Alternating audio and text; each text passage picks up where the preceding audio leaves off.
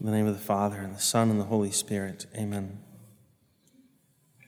I should add a warm welcome to college students who are home for spring break. It's good to see your faces.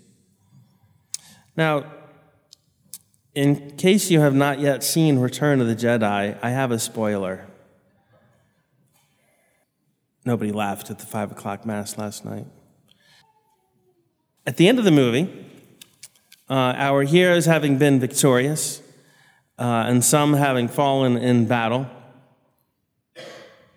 Luke Skywalker takes a break from the celebration and sees and almost interacts with Obi-Wan Kenobi and Anakin Skywalker, his father, Darth Vader, and Yoda. And it's somewhat mysterious. It raises questions, of course, because obviously Anakin is healed, right? He's no longer disfigured, but Yoda is still shriveled and short, and that just defies explanation. That is not the perfected Yoda. So, nevertheless, the vision is one of victory. To a degree, it conveys hope, because even in the face of death, there will be life later on. Now, we all know that this isn't really a Christian story. We used to call it a trilogy until it became something else. But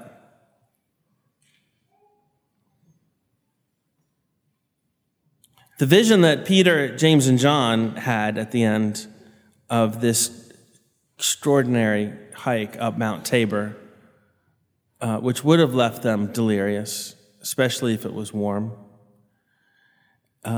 is entirely different, with only a few similarities.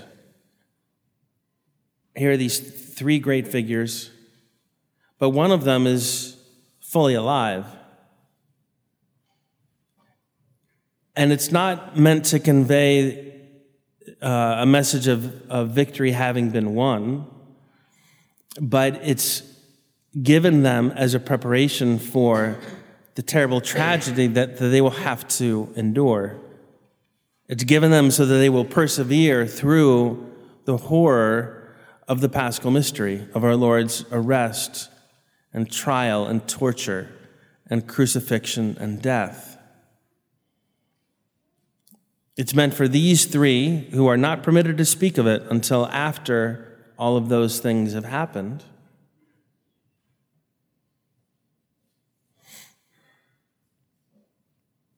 So that they will not end up like Judas. Even at the Last Supper, our Lord speaks to Peter about how the Lord has allowed him to be sifted like wheat, right, at the evil one's request. But that Peter will enjoy the prayers of our Lord. The Lord will tell him, I will pray for you. And after all of this has happened, you will confirm the brethren. Not only has our Lord prayed for Peter, but he even prepared him by these experiences, and most especially this astounding scene of the Transfiguration.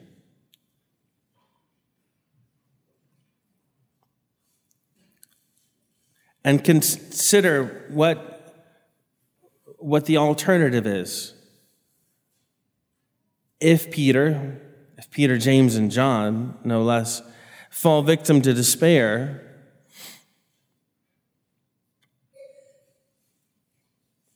they may end up like the betrayer and beyond the point of no return.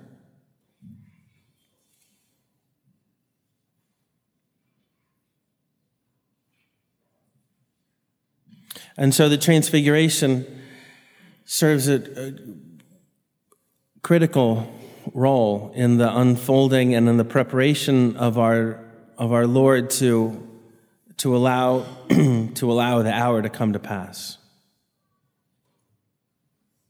Others must be ready.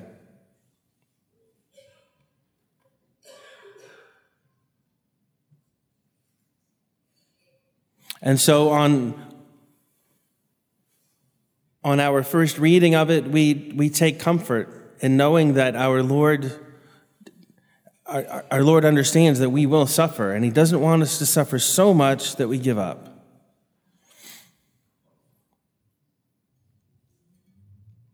He wants us all to have a glimpse of his glory.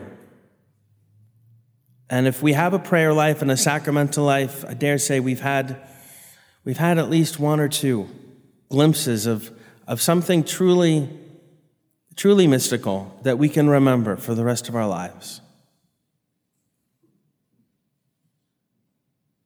Or at least through the next difficult stretch.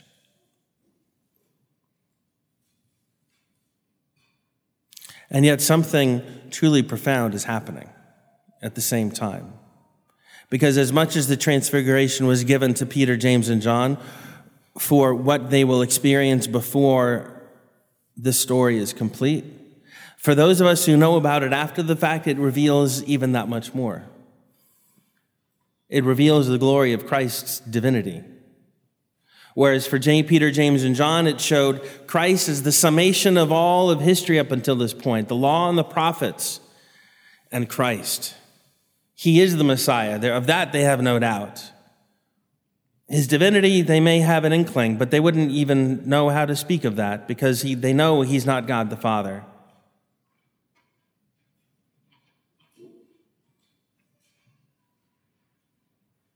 For us who see it after the fact, we see, of course, this is the Trinity exposed for us. The voice of God the Father, this is my beloved Son, in whom I am well pleased. Listen to him. Couldn't have been more obvious, so we think.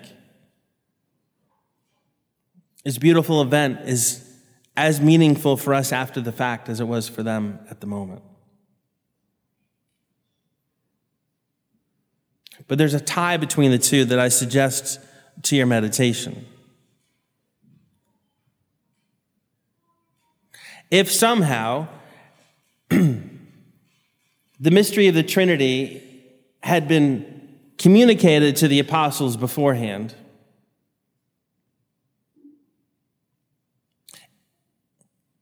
if Peter, James, and John and the rest had been convinced, absolutely convinced, before our Lord's crucifixion, that he is God, without a doubt,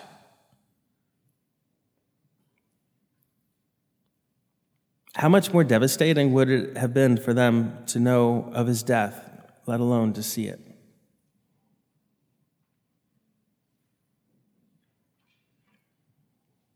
What is absolutely clear, and what they must know, is that this is the beloved Son of God the Father.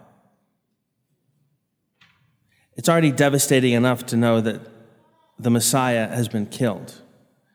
But at the very least, they know, they heard the words, this is the beloved Son of God the Father. God is still in charge. God has not been defeated.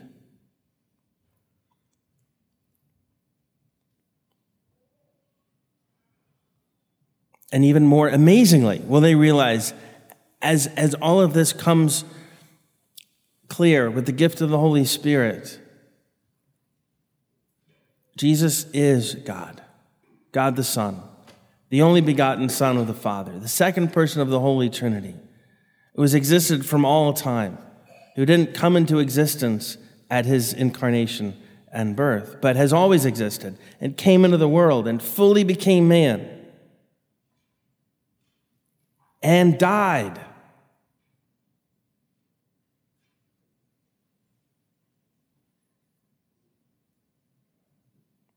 And conquered death in his death.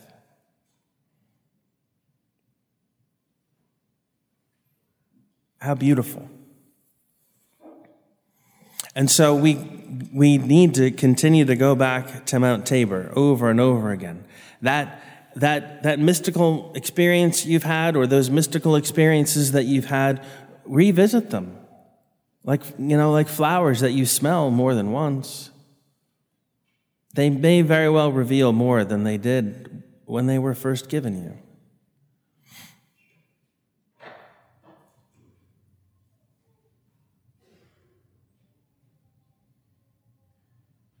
On Mount Tabor, Peter, James, and John saw a glimpse of the glory of heaven.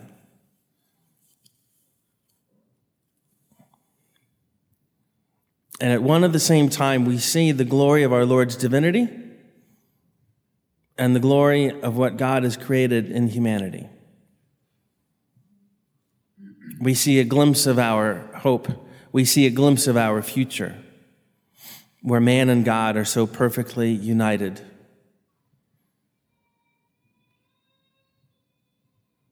That one is actually made higher than the angels.